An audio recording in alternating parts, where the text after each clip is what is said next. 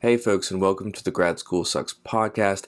I'm your host, Dr. Matt Carlson, and this is the show for grad students and academics who want to start non-academic careers.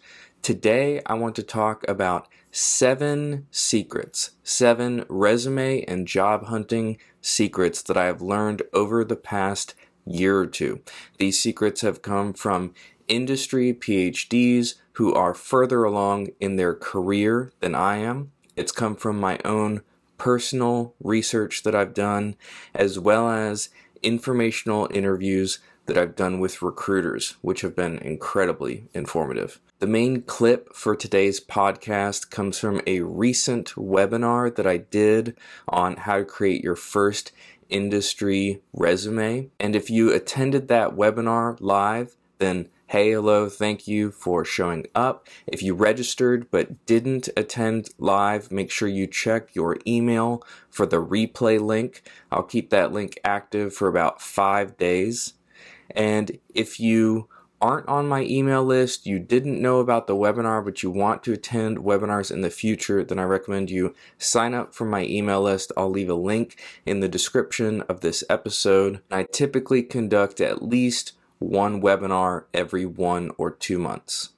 But anyway, on to today's show. Here are the 7 secrets about resumes and job hunting that I've learned over the past year or two. See you on the other side. 7 secrets to resumes and job hunting. These are things that I learned over the past year. Some of it was from other PhDs who've gone industry. Some of it was through my own research, and some of it was directly from recruiters who are, of course, off the record, not interviewing me for a job. But the first one, which I think is really important and goes right along with what we've been talking about, recruiters have a short attention span. And that's not because they're bad people. It's not because they don't care about you and everything you've done. It's because they have a job to do. And they have to burn through typically over 100 resumes in order to whittle down to a pile and then start calling them and then move them on to the hiring manager. And so they're going to give you 10 seconds or less, 10 seconds or less to put you into the yes or the no pile. That's all you get. And that's why you have to have those PAR, those PAR statements. And they've got to be really well defined and quantified if at all possible. Again, typically recruiters will only look at the top half of your page, which even more so talks to the importance about what you put at the very top. Number 2, most cover letters will never get read. And I've heard 9 out of 10 will never get read. I bet it's probably more than that. I know many organizations and companies are moving away from having cover letters. The truth is that some of them still require them, and many of them have it as optional. And if you are going to apply to jobs that have a cover letter, it's recommended you spend 5 minutes or less on that cover letter because there's such a low chance that a recruiter is actually going to open it and look at it. You can use AI to build these quickly, or you can just not apply to jobs that have cover letters. That's actually what I did for a little bit.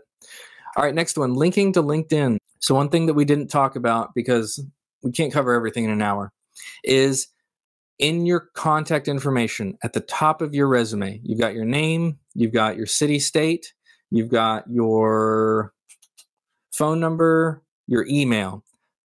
You need to also put your LinkedIn profile, a link to your LinkedIn profile.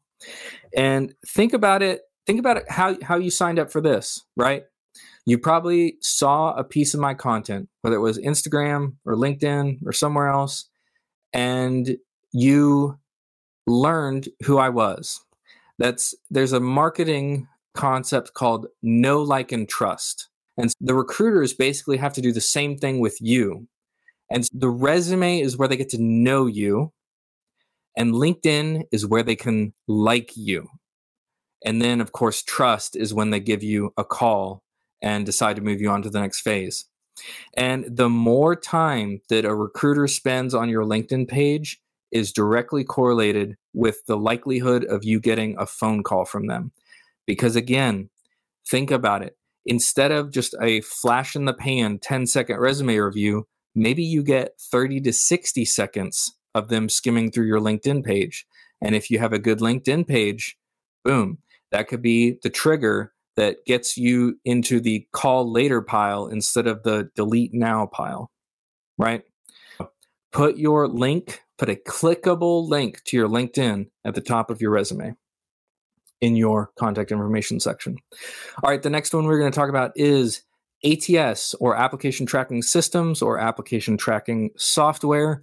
They are widely used for larger companies. And nearly 100% of companies on the top Forbes list use ATS systems.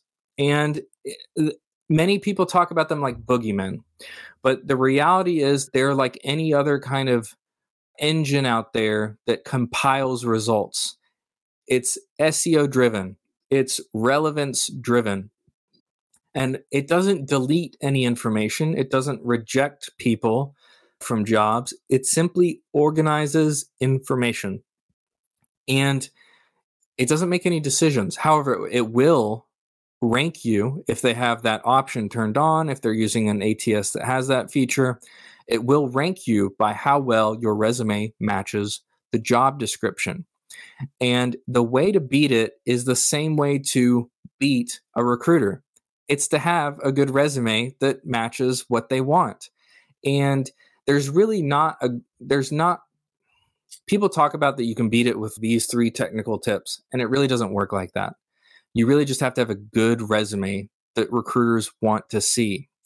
The one thing I will say is that if you match key phrases and keywords from the job posting onto your resume, that will rank you higher. Of course, it'll also rank you higher in recruiters' minds because they'll literally see the words and phrases that they wrote in the job posting to elicit your resume. So it's really just mirroring what recruiters want. It's not some robot that you need to figure out how to defeat.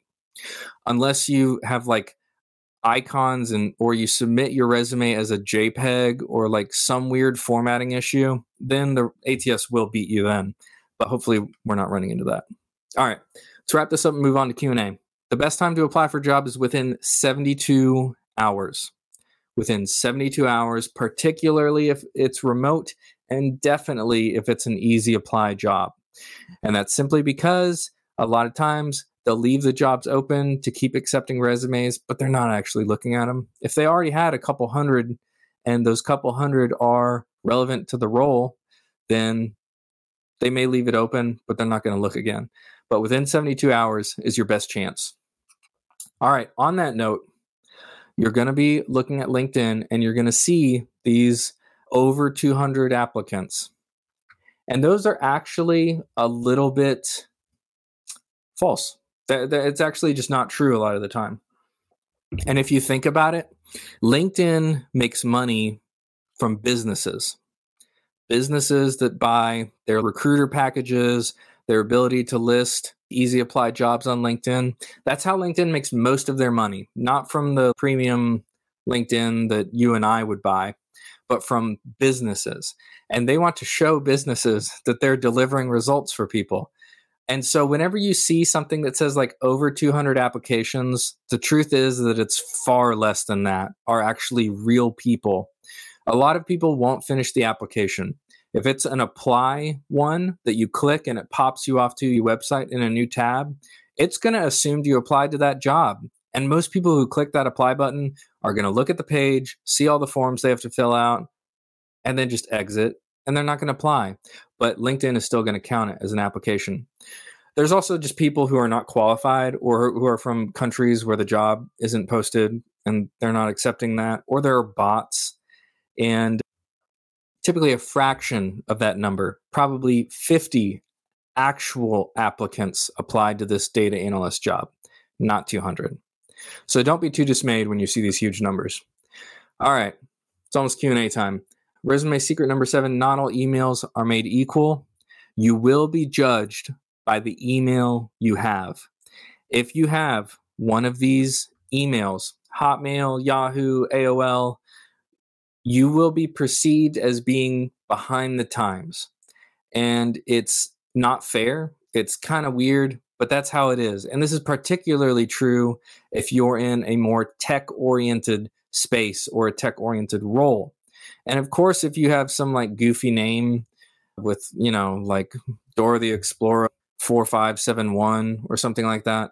Obviously, that doesn't look professional. What is accepted generally is Gmail, Outlook, and then work and school emails. Those look professional. All right, folks, those are my 7 resume and job hunting secrets. I hope at least 1 or 2 of those really stuck out to you as new information that you can absorb for your current or future job search in the industry space. And if you are interested in signing up for new webinars, hearing more tips on how to go industry, then I recommend signing up for my email list. Again, I'll have that link in the description of this episode and you can sign up there. Thank you for listening, and I will see you all next week.